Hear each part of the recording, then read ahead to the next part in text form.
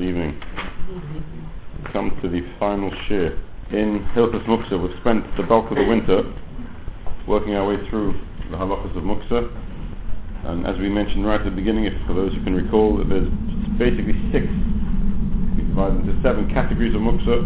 We've spent a long time discussing the halachos of Muktza, machmas chisaron kis. That's Muktza for something which has intrinsic value, be it monetary value or any other sort of value to the person, and therefore you set it aside and it becomes Muktza. We've spent a long time talking about kelim shemalachta le'issa. That's a vessel whose primary function is one of an issa. We discussed at length and the difference in the isure tiltul, which type of movement is permitted and which type of movement isn't permitted. We discussed at length, a great length, the halachos of bosses, which included the halachos of migudis katsoy, that something which is Muktza from the beginning of Shabbos remains Muktza for the rest of Shabbos, and the halachos of bosses, something which is a base to a Muktza, and that's really left us in one shiur to discuss the final 3, which really is 3.5, the final 4 parts of Muktza. That's Muktza machmas gufay, something which has no intrinsic function, Muktza machmas issa, something which is its basic function comes via an issa, as we'll discuss that in a moment. Muktza machmas mir, something which is repulsive and therefore is Muktza, and the final Muktza which is noilad. Muktza machmas issa, it goes under the banner of kelim shemalachta issa, of issa. So there's only 3 new categories, but 3.5 we'll call them categories which we haven't discussed very much at all, and we need to at least give it some time, to do justice to those elements of Muktza. So since we really are short of time and we've got quite a bit to get through, and I don't want to keep everybody too late this evening because it's Erev Purim and you've all got your shlach manos to prepare, so I'm going to change from tradition, and instead of doing chazorah of what we learned in the previous year, we're going to go straight into the deep end and discuss the areas of Muktza that we want to discuss today. So let's make a start with Muktza machmas gufay, which is again a Muktza which is extremely applicable and can be found regularly on an average Shabbos. Muktza machmas gufay, as we mentioned a moment ago, is something, any item that has no intrinsic function. Now, an item which has no intrinsic function, therefore, by definition means it's not a vessel, it's not something that's been made for any purpose. It's an item with no intrinsic function whatsoever.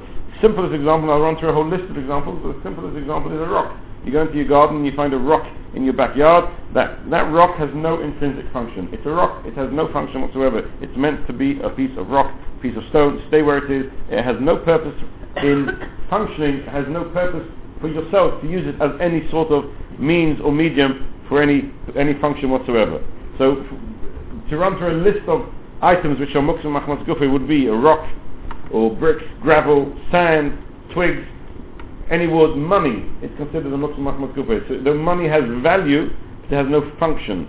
That you don't actually use money, a coin, for anything. You use it to buy, but that's not considered a function in real terms. A function is to use the item as a means to serve you in some way or another. To use it as a vessel, to use it as a knife, a fork. They are vessels which have a function. Money has no function, no intrinsic function. It has an intrinsic value, but it has no intrinsic function.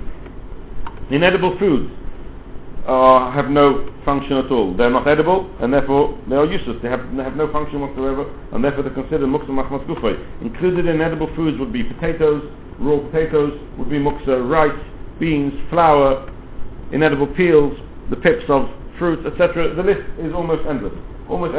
You will, wherever you turn in your home, you will find on Shabbos things which are Muktza machmas gufay, things which have no intrinsic function whatsoever, and therefore, since they have no function, they have not been set aside for use on Shabbos, and if they haven't been set aside for use on Shabbos, they now have what we call, right the way through the halachos of Muktza, they have no achona, they're not being prepared for Shabbos. Something which is not prepared is considered Muktza. So anything which has no intrinsic value, no intrinsic function, is considered Muktza machmas gufay, and may not be used, may not be moved on Shabbos at all. The halacha of a kelim shemalachta issa, the halacha of Muktza machmas gufay is again one of the strict stages of Muktza where no tiltul whatsoever is permitted. Muktza machmas chisaron kis, we explained, all tiltul, all movement is forbidden. including moving it, moving it because you want the article, moving the tzarech mekayme because you want the space of the article, or moving it for the protection of the article. All those three types of movement are completely forbidden when it comes to chesar and kiss. When it came to keli shemelachta le'isa, since a keli is a vessel and does have an intrinsic function, but its primary use is for an issa, Chazal were more lenient with regards to the issa tilt and allowed you to move it l'tzarech gufa if you need the item, or l'tzarech mekayme if you need the place of the item, but did not allow you to move it for the sake of the item. Muktzah machmas gufa, it goes into the strict category, and all tiltul is forbidden. So I may not move a stone or a rock or earth or sand or whatever it may be, or potatoes in my cupboard, just purely because I need the space in the cupboard. I may not move it. Or if I fancy that potato to use as a wedge to put under the table, because the table isn't quite steady, so I'm going to use it as a wedge. Fantastic idea. Use a small little potato. They come very small now, potatoes, so they're perfect. But I can't use it for that because it's muktzah. So I can't use it for the tzarech gufa, I can't use it for tzarech mekayme. And of course, if you're worried the potatoes are in a position in a cupboard which is too hot for it, and you want to move them to protect those potatoes, definitely you may not move those potatoes. Muktzah machmas gufa is completely also, it has the strictest level of issa tiltul that applies to the halachas of muktzah. Again, to give you another example of muktzah machmas gufa which isn't so straightforward, is if you would have a broken keli. If you would have a vessel which breaks, a chair, suddenly your chair broke, Shabbos somebody sat on it and it snapped. Now the pieces of that chair have no function anymore. A broken chair is useless. Nobody can sit on a broken chair. A useless chair means it has no function. If it has no function, it is now a keli which is muktzah machmas gufa. So not keli, it is a muktzah machmas gufa. It is not a keli anymore. It has no function. So it's a muktzah machmas gufa, and that broken chair is completely muktzah. May not be moved. May not be moved for its sake. May not be moved for the space. May not be moved to protect it from further damage.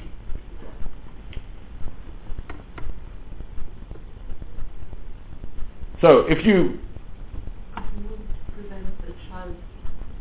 We'll discuss it a bit later. We will move in that direction. There's always means of moving muktzah, as we discussed right at the beginning. You can move it with your leg. Where necessary, there's always a way to get muktzah moved from the position it's in. But there are times when we can move certain muktzah. We'll come back to that a bit later on the Shiur. Be'ez Hashem. So, if you were making a kiddush on Shabbos and you had the people going around the back through your back door, and the back door was a windy day like today, and the back door kept on banging shut, and you fancied picking up some stone that was lying on the side there to use it as a doorstop, that would be completely awesome because you're now using something which has no intrinsic function and you're trying to use it on Shabbos, you're moving it on Shabbos, that's muktzah, that would be awesome.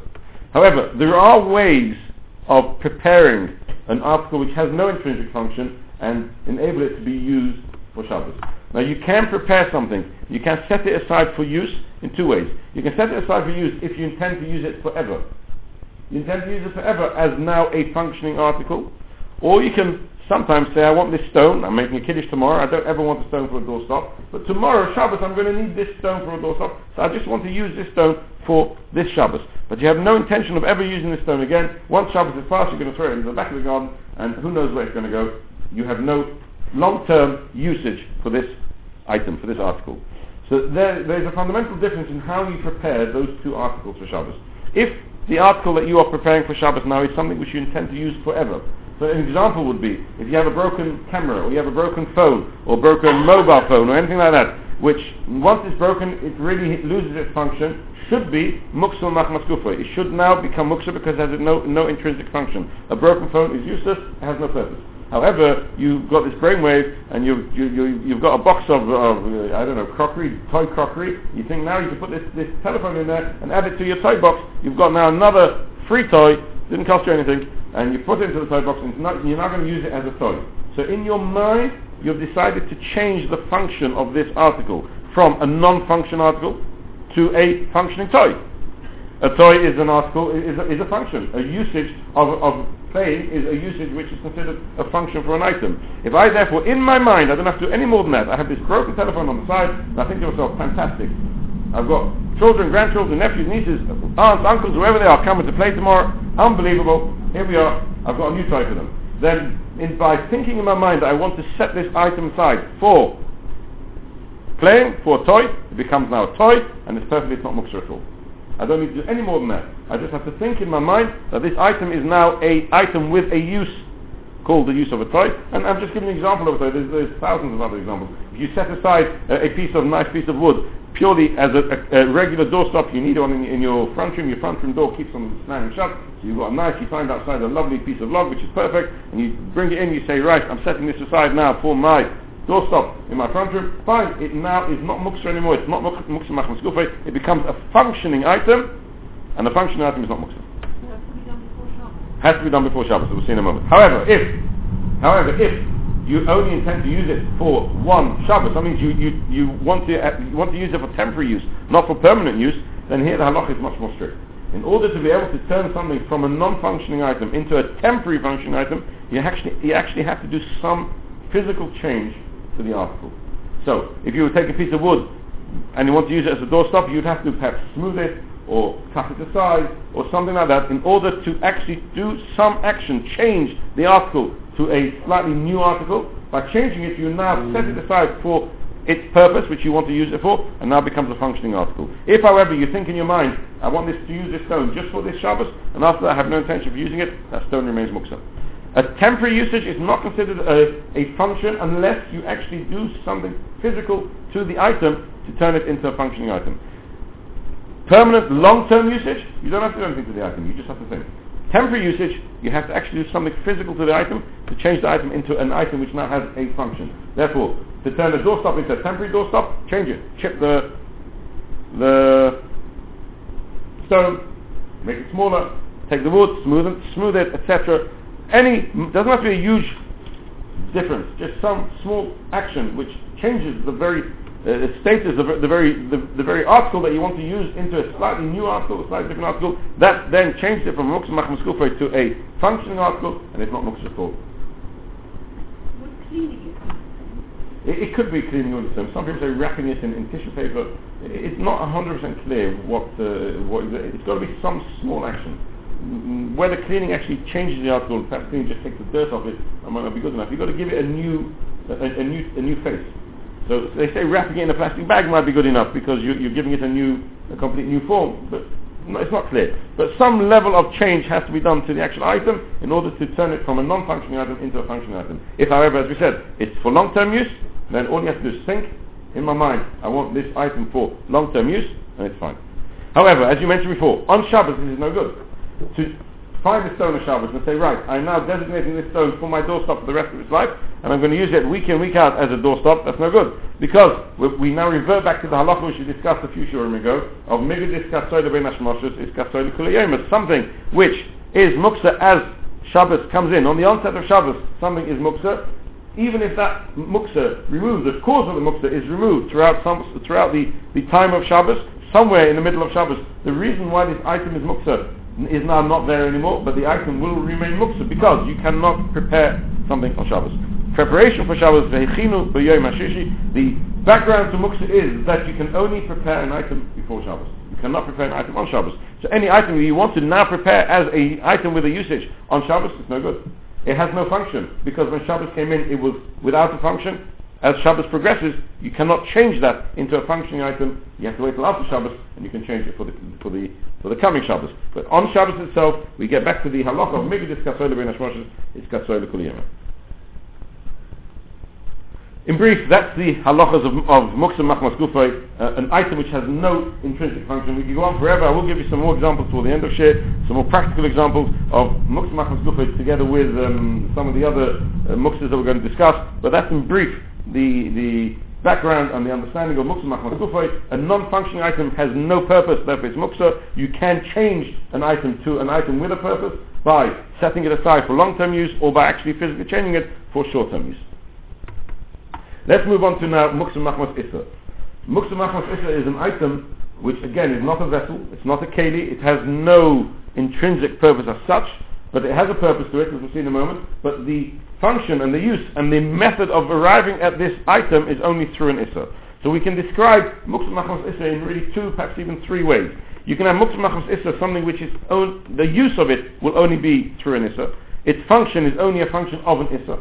It's not a vessel, but its function is only a function of an issa, and we'll discuss in a moment. The only way you can use it is by transgressing some issa, or the only means of accessing it is through an issa. Either of those is muksa machmas issa. So let me give you some examples of what muksa machmas issa would be. If you had wine in your house, wine, and you left the bottle top open, that's something which is very relevant for Purim. If you have wine which is not mavushal, uncooked wine, normal wine, pure wine, they say wine which is not pasteurized, which is not cooked, is better wine. So in Purim you're going to put out your best wine, you're going to put uncooked wine on the table. It's going to be normal, plain wine, straight out of the cask. It's bottled after I don't know how many years, perfect wine. And you leave it on the table open, and along comes your cleaner, and she moves it, etc., and who knows what she does with it. Go and ask Yeshayda whether the wine's also. But yayin stam, wine which has been left and been moved by a non-Jew, has a halachic issue. Is it considered yayin stam, wine which Chazal said you may not drink because a non-Jew has touched it, or is it not? Let's assume that the halakha is that it's called yayin stam, as it could be in most cases. It would probably be also because of yayin stam. Wine which has been moved by a non-Jew is considered yayin stam. You now have a bottle of yayin stam on your table, and it's Shabbos. May you move it, may you not move it? And the answer is, since this wine, the use of this wine is for drinking, and you may not drink this wine because to drink this wine is also is forbidden because it's yayin stam, this wine now becomes muktzah. Because the function of this wine is a function which is also, therefore it becomes also for you. It becomes muktzah, and you may not use it. In other words, since you cannot partake of this wine, it has no purpose for you. Purposeless wine is a wine without a hachana, and therefore it may not be moved or used on Shabbos at all.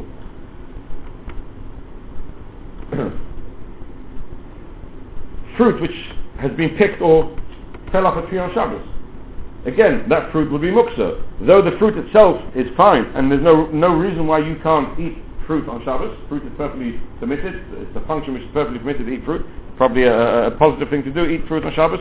But since you could not access this fruit on Shabbos, this fruit was on the tree when Shabbos came in, you can't access this fruit on Shabbos without transgressing an issa of Tlisha, of Tolush, of detaching the fruit from the tree, which is a malach on Shabbos. So once you cannot access something unless you're going to transgress an issa, that item now becomes muktzah. It's been set aside. It's set aside from being used because you can't access it unless you transgress an issa. So anything which you can't access without transgressing an issa, or anything that you can't use without being over some sort of issa, that item now becomes muktzah on Shabbos. So as we said, wine which has been moved by a non-Jew would be muktzah because its function is now to drink, and drinking is also. Fruit which is on a tree, even if now it's been pulled off a tree by a non-Jew, or it's been pulled off a tree, it fell down on Shabbos, the item is muktzah. Why? Because when the onset of Shabbos, there was no way you could access that fruit without transgressing issa. So you've set it aside because you don't want to transgress the issa. The item now becomes muktzah machmas issa. Fruit juice is something which to squeeze fruit and make juice on Shabbos is also. So therefore, fruit juice, even juice which is seeped out of its own as juice, not into a food, as juice, is considered again something which you couldn't access without an issa, and therefore will become muktzah on Shabbos. To stretch it a stage further, if the only way you could use an item, even if the item itself is not really muktzah, but the only way you could use the item would be by transgressing an issa, that would also go under the ban of muktzah machmas issa. And a simple example would be, if you put your washing in the washing machine on Erev Shabbos, and just before Shabbos came in, you hung it up on your washing line, wherever your washing line is. Now, washing, if it's wet, that to the point that you can be tefeach amanos lahatviach, it's wet enough that you can transfer the dampness from the clothing onto another item. That's how wet it has to be. Whether you actually get that level of wetness nowadays after a spin is debatable, but modern machines, they dry it, the spin is so powerful that there's very, very little moisture left in the clothing when you take them out of the washing machine. But let's talk about a normal piece of clothing which you wash in the sink. It's wet, and you hang it up. There is no way you can actually move or use that item without being over a malach of schita, without squeezing. Therefore, this item now has no function without somehow transgressing an issa. The item becomes muktzah. So wet washing which is wet, to that level, that degree of wetness, tefeach amanos lahatviach, wet which you'll be able to transfer the wetness from the clothing, the item of clothing, or from whatever it may be, onto another item, then that piece of clothing is muktzah for the duration of Shabbos. Wet is not damp. If it's just damp, but you can't transfer the wetness, then it's not muktzah. We could transfer the damp. That's wet. That would be wet. But if you take modern clothing, you take Most washing machines, or when they're on most modern washing machines, when they spin, they really do come out pretty dry. And if it's not exactly when it comes out, give it a few minutes, and it's lost that. But if you imagine the olden days when you washed it in a tub, and it was really wringing wet, and even after you put it through the whatever you call it, and you dried it, it was the mangle. That's right. And you dried it, and it was it still wasn't anywhere near as dry as when it comes out of a modern washing machine. That is very wet. And you can easily take that and transfer the wetness onto another article, onto anything, and therefore constitutes a problem of schita and becomes muksa for the duration of Shabbos. If you take stuff out of the washing machine on Friday afternoon and hang it up, can you wear it Shabbos morning? So if it's not wet, the washing machine's a good one. No. When Shabbos comes in, if it's not wet. If it's not wet when Shabbos comes in, then you can wear it. If it's quite wet when Shabbos comes in, then you can't. I don't know what washing machine you have, Mrs. Braden, but don't tell me now. Wait till after the shift. The halacha of Muksa Machmas Issa, is the same as Muksa Machmas Gufay. Though it's Muksa Machmas Issa, and with a Keli Shemalachta Le Issa, there is an allowance to move it, L'Tzarech Gufay, L'Tzarech Mekoymei, but that's only because it's a Keli, because it's a vessel. Muksa Machmas Issa is talking about something which is not permitted to be used because of a Issa, but since it's not a Keli, it's not a vessel, that dispensation doesn't exist here. It wasn't given to this type of muksa, to that level of muksa, and therefore all tiltul is completely opposite with muksa machmas issa. So, wet washing machine, completely wet. You've got it hanging up in your garden and you want to use your garden to play football on Shabbos, you can't, I'm afraid. The washing cannot be moved, even though you want the space where the washing is. Too bad. Nothing you can do about it. You want the tablecloth, you've hung a tablecloth up before Shabbos, it's wet, you want to use it for your Shabbos morning or clothing which you want to wear on Shabbos, you can't. If it was wet when Shabbos came in, it's completely muksa. It's muksa machmas issa, which carries again the strictest level of issa tiltul, which does not allow you to move it at all for any function, and therefore it cannot be used not l'gufay, not l'mkoymei, and of course not michama l'tzeh. So again, we're giving you a small background of muksa machmas issa. Using your imagination, you can find many other cases of muksa machmas issa. It's not as relevant as muksa machmas gufa. Muksa machmas gufa is extremely relevant, as we've mentioned, all around the house. We mentioned it a few weeks ago. If you have frozen meat in your freezer, then that frozen meat is muksa machmas gufa. It has no function, and therefore it is muksa, and therefore can turn your drawer into a bosses, etc., which we discussed at length in the halachas of bosses. You will find muksa machmas gufa in every nook and cranny of your home. You won't find muksa machmas issa everywhere. You can come across muksa machmas issa, but it's not as regular as muksa machmas gufay. Moving on to the next level of muksa, which is the second level of muksa. The muksa machmas issa really belongs to the category of kedish malachta issa. So we would like to discuss now muksa machmas mius, something which is repulsive. Something which is repulsive is muksa, because something which is repulsive you're not going to use. You're not going to use something which is despicable and which makes you feel sick, and you're just repulsed by the very fact of that item is there. You are never going to use something repulsive. If you're not going to use it, then by virtue of the fact that you're not going to use it, that means you'll set it aside from use. It now becomes muksa. So anything which is repulsive is considered muksa. So an example of something which is repulsive, which is given in Chazal, the example would be if you found a dead mouse. Now, I was waiting for that. A dead rodent is repulsive, correct? It is absolutely disgusting. There's no one in this room who will say to you that a dead rodent isn't disgusting. Therefore, since it is disgusting, a dead mouse, a dead rodent, a rat, it could be anything. You use your imagination. You live near the heat, not me. It's totally repulsive. You would never ever use it, not for a doorstop, not for anything. Therefore, it now becomes I'm sorry. It was just to give you an idea of why you should want to move it. That's all. Sorry? You might want to get out of it. We'll discuss that in a moment. We will discuss in a moment. We're talking about now plain movement. We will discuss moving it to get out of the way a bit later. Something which is repulsive is muksa. A much more simple example of something which is repulsive is if you have moldy food. If you open up your fruit cupboard and you suddenly you look inside and you see that there's a moldy apple or a moldy potato, whatever it may be, it's repulsive, it's despicable, you don't want it, you'll never use it, you'll never eat it, it therefore becomes muksa. It is muksa, it may not be moved. It may not be moved, you may not touch it for the duration of Shabbos. A soiled nappy. In real terms, a soiled nappy is something which is repulsive. Therefore, you're never going to use it. You're never going to leave soiled nappies lying around. You don't want it lying around. It's muksa. It's muksa. The halacha, we'll discuss in a moment. The halacha of muksa machmas mius has a dispensation which you'll all be waiting for.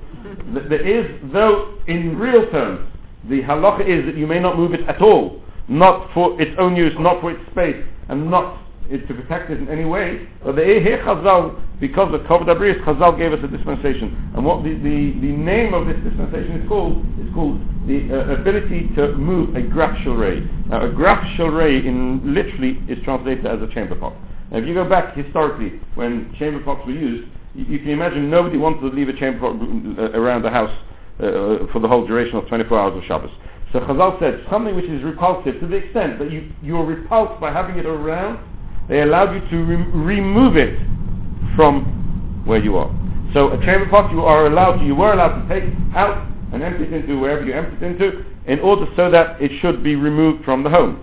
The actual pot itself is repulsive, and therefore you are allowed to take the pot out. The graf sharei means the chamber pot. It doesn't mean a chamber pot which has which has been sold and has something inside it. It's the chamber pot itself is repulsive. You don't have that lying around your front room. Therefore you are allowed to take it out on Shabbos because it's moles. Something despicable, something repulsive, you are permitted to remove from where you are on Shabbos. If, however, your chamber pot was outside in the yard, there's no head for you to move it. It's muksa. There'll be no head for you to move it just because you want the space or because etc. Because to move something which is despicable, that's also. Something repulsive is completely muksa. But to remove it from in front of you, that is permitted. That is permitted. To remove despicable and repulsive things from in front of you, that would be 100% permitted.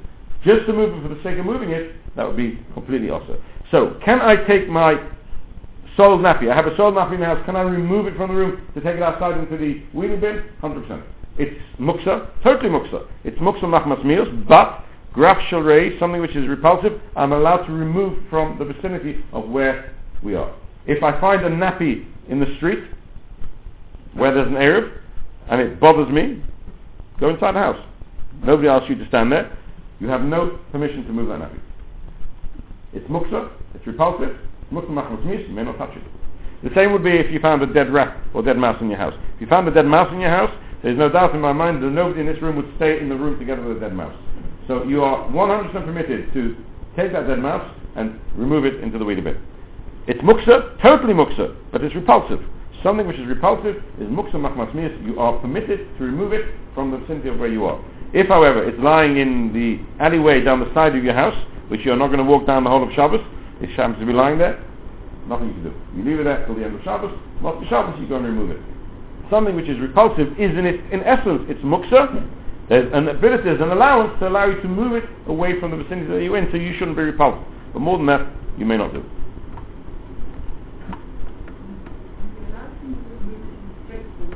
Straightforward way. There are some things you do with the shinui, but because that's what Chazal says, in order that you shouldn't be repulsed, they allowed you to move it away. Now we use this heter enormously. We use this heter quite a lot. Rubbish. You have a bag of rubbish, and it's full, and you want to take it out to the wheelie bin. Why are you allowed to take it out to the wheelie bin? The chances are very high. Not always is your rubbish muksa. A lot of the rubbish that we throw away is perfectly non-muksa items. You have I don't know what it may be, an empty cereal box. You put it in the recycle bag, you put it in your rubbish bag. It's not muksa. A large percentage of the rubbish that we put in our dustbins are not muksa. But there is rubbish which we do put in the rubbish bag, which is muksa. So let's assume that my rubbish bag has a mixture of non-muksa and muksa items in it, and it's now the whole rubbish has become now despicable to me because I've mixed it together with old food and old gravy and old cholent and etc. And it's absolutely disgusting. So why am I allowed to move it? It should be muksa machmas mios. But the answer is the only reason I'm allowed to move the rubbish out is because it's bothering me. If it's bothering me, if something despicable bothers me, I'm permitted to remove it from the house. I can take it outside and put it into the wheelie bin like normal because it's graf sharei, it's equal to graf sharei. I don't want it in my home, and therefore it's completely muksa. Recently I had a call from, I shan't say from who, somebody phoned me up and asked me a question. They have a dustbin, and it might be relevant to some people here, which is hooked on the inside of their kitchen cupboard door. Now, every time you want to put something into your rubbish, you have to open your cupboard door, put the rubbish in, and then shut it. Now, every time you open your cupboard door, what are you doing? You are moving a dustbin. Why are you moving the dustbin? Because it's attached. But I'm moving it so that I can put my rubbish in. So I'm moving it for the sake of the dustbin. Now, if I have inside my dustbin something, or if my dustbin is most, it's repulsive. If I've really piled it with muktzah things, so it's now repulsive. I put all my leftover food, etc. So my dustbin is now muktzah. So why am I allowed to open my door? Every time I open my door, I'm moving something, an article which is muktzah. Now, you'll look at me and say to me, sorry, but we've learned Hilchos Muktza for the duration of the winter, and we've discussed at length that something which is moved via another item is called tiltol min asad, and that's permitted. But if we remember, we learned tiltol min asad is only permitted for the purpose of the space, or for the purpose of something else. But for the purpose of the actual muktzah item, tiltol min asad is not permitted. So here I am, I'm opening my dustbin, the door, to move my dustbin for what reason? To enable me to put rubbish in. That could be a problem of tiltul muktzah. Fine. Tiltul muktzah, let's say, of something which is most. The only heter really is we're assuming that the rubbish inside the bin isn't most. But if you know you have something most in there, you're better off to take the rubbish bin out, throw it in the bin, and put a new bag in, and keep it non-muktzah for Shabbos. Because you could end up, every time you open the door, put a piece of rubbish in, moving something which is muktzah machmas most. So again, it is practical. Muktzah machmas most is very practical. If you have leftover food on a plate, or leftover food on a table, you have, let's even stretch it, you have chicken bones which are not edible, or meat bones which are not edible, and they're lying on your table now after your meal. It's despicable. It's muktzah machmas gufo, it has no value for it, it's got no intrinsic value, it's muktzah, it can't be eaten, so it's muktzah. Why may I clean my table? Because it's disgusting. So we do use this heter of graf shorei, this heter of something which is repulsive, in order that it shouldn't repulse us, in order it shouldn't make us feel disgusted. We are allowed to remove it, we are using it all the time. We are relying on this heter time and time and time again throughout Shabbos. But we can't abuse the heter. The heter is only there when the item repulses you. If it doesn't repulse you, then there's absolutely no heter to move it. Hopefully none of us will have a problem of a dead rodent, but you can come across muktzah machmas miyah. So if you have a moldy apple in your vegetable basket, if it's disturbing you, in the sense that it's in the way, then you'll be allowed to remove it. If it's in the corner of your kitchen or in a cupboard where it doesn't disturb you at all, there will be no heter to move it on Shabbos. You have to leave it till after Shabbos. It might bother you that you know at the back of your mind that this moldy apple in your fruit basket, and it's annoying you, it's very annoying, but if it doesn't actually repulse you because it's not in front of you, you will not be permitted to move on Shabbos. If it's in front of you, if it's in the fruit basket, it's in front of you and it's disturbing you, then you can take it out and throw it in the bin. Let's move to the last part of Muktza, and the final stage of Muktza, the Muktza which we discussed right at the beginning in the first Shiur of Muktza, which is probably the most basic type of Muktza that we've left to the last, and we left it to the last right at the beginning. It's the most basic type of Muktza because it's the one which is the most easily understood, and that's the Muktza called Noilad, something which didn't exist before the onset of Shabbos. If the premise behind Muktza is that something which is not being prepared for use on Shabbos is Muktza, then there is no greater form of unprepared item than an item that didn't exist before Shabbos came in. So an item which didn't exist before Shabbos came in before the onset of Shabbos and only came into existence on Shabbos, that is a totally unprepared item, and that is completely Muktza. The simplest example which Chazal talk about, and there's a whole Masechta based on it, is called an egg which is laid on Shabbos and Yom Tov. A Beitza Shanol of Yom Tov, which is the opening line of Masechta's Beitza, an egg which is laid on Shabbos and Yom Tov. That egg did not exist before Shabbos. Prior to Shabbos, the egg was not in existence. It's now been laid on Shabbos. The egg is a Noilad. It's a new formed article. It is completely and utterly Muktza. It may not be used, may not be eaten, may not be moved, nothing. It's Muktza and cannot be touched or moved on Shabbos at all. Another practical example of Noilad, though it's, as I say, Noilad isn't so practical on a Shabbos to Shabbos basis. There's another practical example of Noilad which the Halacha discusses at length is, can you use milk of a cow which will be milked on Shabbos? Milk of a cow which will be milked on Shabbos, in true terms, is considered Noilad. Now the reason why it's considered Noilad is, even though it was inside the udder before you actually milked it, is because milk, when it's in part of the cow, is considered a food. a cow is considered a food, it's not considered a drink. So inside the cow is considered a food. So you've now changed it from a piece of cow to a drink called milk. You've created a new article. Creating a new article is therefore also on Shabbos, called Noilad. You may not touch it, you may not drink it, you may not move it, you may not drink it. It's Muktza. It's called Muktza because it is a new article. Again, there are practical ramifications to Noilad, but they're not so relevant, so we're going to put that aside. Where Noilad is slightly more relevant is on Yom Tov more than Shabbos. There is an angle to Noilad which is permitted on Shabbos, but is stricter on Yom Tov and not permitted in Yom Tov. And that's a Noilad which, again, we're not going to go into details, but a Noilad where the article did exist before Shabbos, but the function of the article became a new function. The article had received a new function on Shabbos or on Yom Tov. So for instance, an article which broke, and before it broke, it had one function. After it broke, it can still be used. It's not like a completely broken article. It can still be used, but it now can only be used for a new function. So, take an example of a broken chair. It can't be used as a chair anymore, but maybe it can be used as a walking stick, a nice long leg. So it does have a function, but it's not the same function as before. On Shabbos, if the function is quite a natural function, you would be allowed to use it on Shabbos. But on Yom Tov, you wouldn't be allowed to use it, because on Yom Tov, there's a stricter level of Noilad. Yom Tov is stricter when it comes to these halachos of Muktza than Shabbos. So that really brings us to the end. We've been through the 6 different stages of Muktza. I just want to run through a few examples which are relevant for what we've done today. Go on. So what about the broken chair or broken glass or something on Shabbos? Can one... A broken glass is repulsive. It's dangerous and repulsive. You can move it. It's like graphical ray. Correct. Yes. Yes. It's any rubbish, any dirt. It is. It's bothering you. It's dangerous. It's bothering you. It's the same thing. It's bothering you. You can remove it. You can remove it, but if you're really worried about Muktza, you can remove it 100 times. There's many different ways of removing Muktza, but anything which is dangerous or which is disturbing, which is repulsive, can be moved under the banner of graphical ray. So let's go through a few examples, practical examples from the halachas that we learned today, and that will wind up for us the halachas of Muktza that will spend really the whole duration of the winter learning.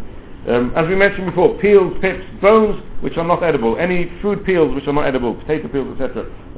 Orange peels maybe are edible, so that might not be so bad. The pips of any fruit is not edible and therefore considered Muktza. Bones which are not edible are considered Muktza. These are all Muktza items. If they are in a place where they repulse you, then you can remove them. If they disturb you, you can remove them. If not, you may not touch them at all. Chometz on Pesach.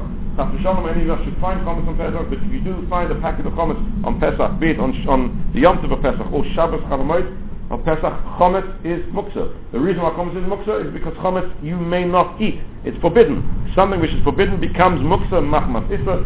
If you find a packet of chometz on Pesach, you put a vessel over it, so you should be clear that this is chometz, you're not touching it, but you may not move it until Motzei Shabbos. Motzei Yom Tov. Motzei Yom Tov, you can then remove it and burn it and destroy it from your possession. No, Chalamoid. Chalamoid, yeah. Yom Tov or Shabbos Chalamoid. But hopefully none of us will find any chometz in our homes on Pesach. Fruit which has come from Eretz Yisrael, which before Shabbos and Yom Tov you didn't take Trumas and Maasros. Again, the halachas of Trumas and Maasros maybe we'll discuss perhaps in another shit, but if we go down the road where we say that you have to take Trumas and Maasros from fruit which comes from Eretz Yisrael, which is the standard procedure nowadays, then if you have fruit which you're not going to eat now because you haven't taken Trumas and Maasros from it, on Shabbos, that fruit becomes Muktza. It's Muktza because you will not eat it due to a Issa. Muktza machmas Issa. It's no good. If you have taken Trumas and Maasros, or you took Challah, and you didn't throw it away, you didn't burn it, that Challah, that Truma, that Maasros is considered Muktza, because you may not eat it. It's now Muktza machmas Issa. Can't be touched. Has to be left there until after Shabbos. If you have a boss of the Cholov, something, a piece of milk fell into into a piece of meat which is now forbidden for you to eat. Since it's forbidden for you to eat, it will become Muktza, may not be moved on Shabbos. Another case of Muktza which is interesting is medicines. Medicines have no function for a healthy person. So if the home is a house of only healthy people, then the medicine has no, but you may not move medicines. Your medicine cupboard is Muktza. The medicines in your cupboard are Muktza. If, however, there is somebody who's unwell on Shabbos, then he may, or you may actually move bring the medicine for him so he can take it, because that's halakha of medicine that you're allowed to you're allowed to give it to him. But medicine for no purpose at all is considered Muktza. If the doctor says take one, then you must take it. Definitely. You must take it. Shabbos, Yom Tov, whenever it may be. Yom Kippur maybe even. You must take it. Don't ever not take medicine the doctor says you must take. But if you are 100% healthy and you don't need to take medicine, then medicine is muktzah. If, however, there was an unwell person in the home before Shabbos, who that medicine was set aside for to take, then that medicine is not muktzah for anybody, because it now has a purpose. Its purpose is for the unwell person. So medicine in a home which is a healthy home is considered muktzah. Shatnez, if you have a beggar which has shatnez inside it, it will be muktzah because it can't be worn, so it's considered a kedesh from Nachman Issa. So if you've bought a new item of clothing which you need to take to the shatnez center to check, since it's now, there's a worry that maybe this item has shatnez inside it, it's muktzah for the duration of Shabbos until you've actually checked it and you know that there's no shatnez in there at all. Pet. I don't know if anybody has any pets, but if you have a cat, dog, fish, whatever it may be, rabbits, guinea pigs, if you have any side of ferret, any type of pet is muktzah on Shabbos. Every animal, pet are muktzah on Shabbos. You may feed your pet on Shabbos because a pet is something which you are responsible for. If you're responsible for it, you may feed it. If you're not responsible for it, you may not feed it. So you can't feed a stray cat on Shabbos, but you may not touch even your own pet on Shabbos. So if you're a dog lover, you can't hug your dog on Shabbos. I'm sorry. Sand is considered muktzah. Sand is muktzah because sand is something which has no intrinsic function. If, however, you've bought yourself a sand pit and you've bought yourself with some early learning center a couple of packets of sand, and you filled your sand pit with sand, that sand has now been set aside forever as a toy, perfectly mutter. There's nothing wrong allowing your children to play with the sand pit on Shabbos. The sand is not muktzah. It's been set aside for a use. Once it's been set aside for use, even though you've done nothing to the sand, but you've set it aside permanently as a toy for whoever wants to play with it, children, adults, whoever wants to play with it, it's therefore considered a non-muktzah item. A broken watch. A watch which is functioning has a function. It's a watch. A broken watch has no function. A broken watch, as we explained, a broken item is considered muktzah. So a broken watch in itself will be considered muktzah. However, if the watch is a tachshit, if it's a piece of jewelry as well, it's an expensive watch, a gold watch, a diamond watch, etc., which you would wear even if it's not working, even if the actual watch is not functioning properly, you will still wear it as an item of jewelry, then it's not considered muktzah Shabbos. But if the sole purpose and its only function is one of a watch, as soon as it's broken, it becomes muktzah and may not be touched or moved on Shabbos. And let's finish off with an interesting halacha. Is a one-out battery considered? It would be considered the same thing, yes, because it's not functioning. It's an item without a function. But you can fix it by putting a battery in. So there would be a non-functioning item, it would be muktzah. And finally, a button from a piece of clothing. A button from a piece of clothing is very interesting. The poskim have a long discussion whether a button is considered muktzah. Do we say the fact that it's not sewn on at the moment is considered it hasn't got a function, or do we say it has got a function? Its function is to be sewn onto the beggar and to be used. Therefore, it's a huge machlekes whether buttons are considered muktzah. If the button is a button that you're never going to use again, it fell off and you're never going to use it because you've lost the matching ones and you're never going to use it and you intend to discard it, then it's definitely muktzah. If it's a button that you intend to use again, there are poskim who are made for it. If you've lost it and if you've dropped it and you're worried you're going to lose it, you can pick it up and put it aside somewhere safe. If you want to be machmir, there's definitely a machmir to be machmir with buttons because it's not clear that a button has an intrinsic function and it's not considered muktzah and machmas gufay. That really brings us to the end of the halachas of muktzah. We've really spent a long time on muktzah. I think it's been well worthwhile. Muktzah is one of the halachas which really do come up time and time again, as we've seen in every share. We've given you enormous practical examples of muktzah. Time and time again, open your freezer, open your fruit cupboard, your table, money, etc. Wherever you turn, you are going to hit the issue of muktzah on Shabbos. So I hope it's given us a broad understanding to the halachas of muktzah and will enable us to keep Shabbos a little bit better with a bit more understanding of what we're doing. Most of us do know that basic halachas of muktzah, but we don't really understand why and what and where we were probably doing or not doing the halachas of muktzah. And as Chazal say, anybody keeps one Shabbos or some say two Shabbos, then that gives the koyach of the Mashiach to come, brings Mashiach even quicker, and the schus of keeping Shabbos should enable us to bring Mashiach from here, we may not amen. Let me just finish up with a very small verse. We're really running out. I wanted to finish early tonight. Just a very small verse on the opening words of the Megillah. Vayehi b'me'ach hashverosh. Vayehi b'me'ach hashverosh, Chazal say, the word Vayehi. Whenever the Torah writes, whenever Chazal, whenever anyway in Tanakh, the word Vayehi is used, it's the lashon of tzar. It's the lashon of sorrow. Whenever the word Vahoyo is used, it's the lashon of simcha. It's a time of simcha. So Vayehi b'me'ach hashverosh, as Achashverosh came to sit on the throne in Persia, he took over the rule of the world. It was a time of sorrow. It was a sorrow for Klal Yisrael, and as the story of Purim unfolded, we realized what the level of sorrow that was there.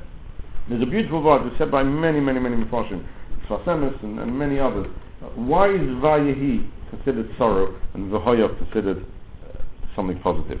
And they explain like this. The word Yehi, without the Vav at the front, means let there be. Yehi, let there be. It's talking about something in the future. Let there be means let there be a future. You put the Vav at the front of Yehi, you turn the future into past. Whenever you turn future into past, that's sorrow.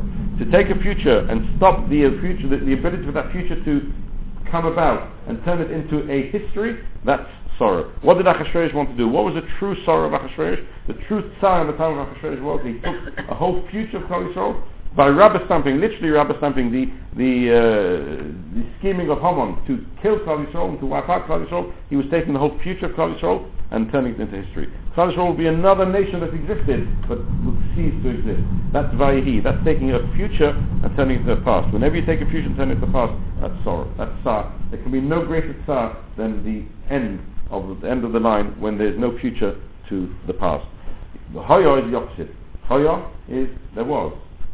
Zohaya, then you take a Vava Hippuch, you turn it into the past, into future, you've taken something which seemed to come to an end, and you turned it into a future, there's no greater joy. And that's really the fundamental lesson throughout the whole of Purim. The lesson of Purim is a very simple lesson. The lesson of Purim is, don't allow the past to remain past. Take the past and turn it into the future. We Klal Yisrael have a tremendous history. We have a Messiah all the way down from Matan Torah all the way down to where we are today. But we have a job to do. We have to take everything that we've learned and everything we've built and everything that Klal Yisrael has achieved up until now and turn it into the future. Not allow the Western culture, not allow the world around, which is out there to try and prevent us from moving forward, to trying to do everything it can to stop us from achieving our goals and to turn us into a past, whether it's from Iran today or even Western culture, is trying to take us and give an end to Klal Yisrael. Our avodah is to make sure that Klal Yisrael doesn't come to an end, that we take the past and everything that the past stands for and we turn it into a new future for the new generations and a future that will enable us to arrive at the Gula Shalema, the point where we will have a true future without any worries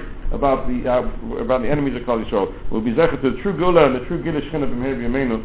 Amen.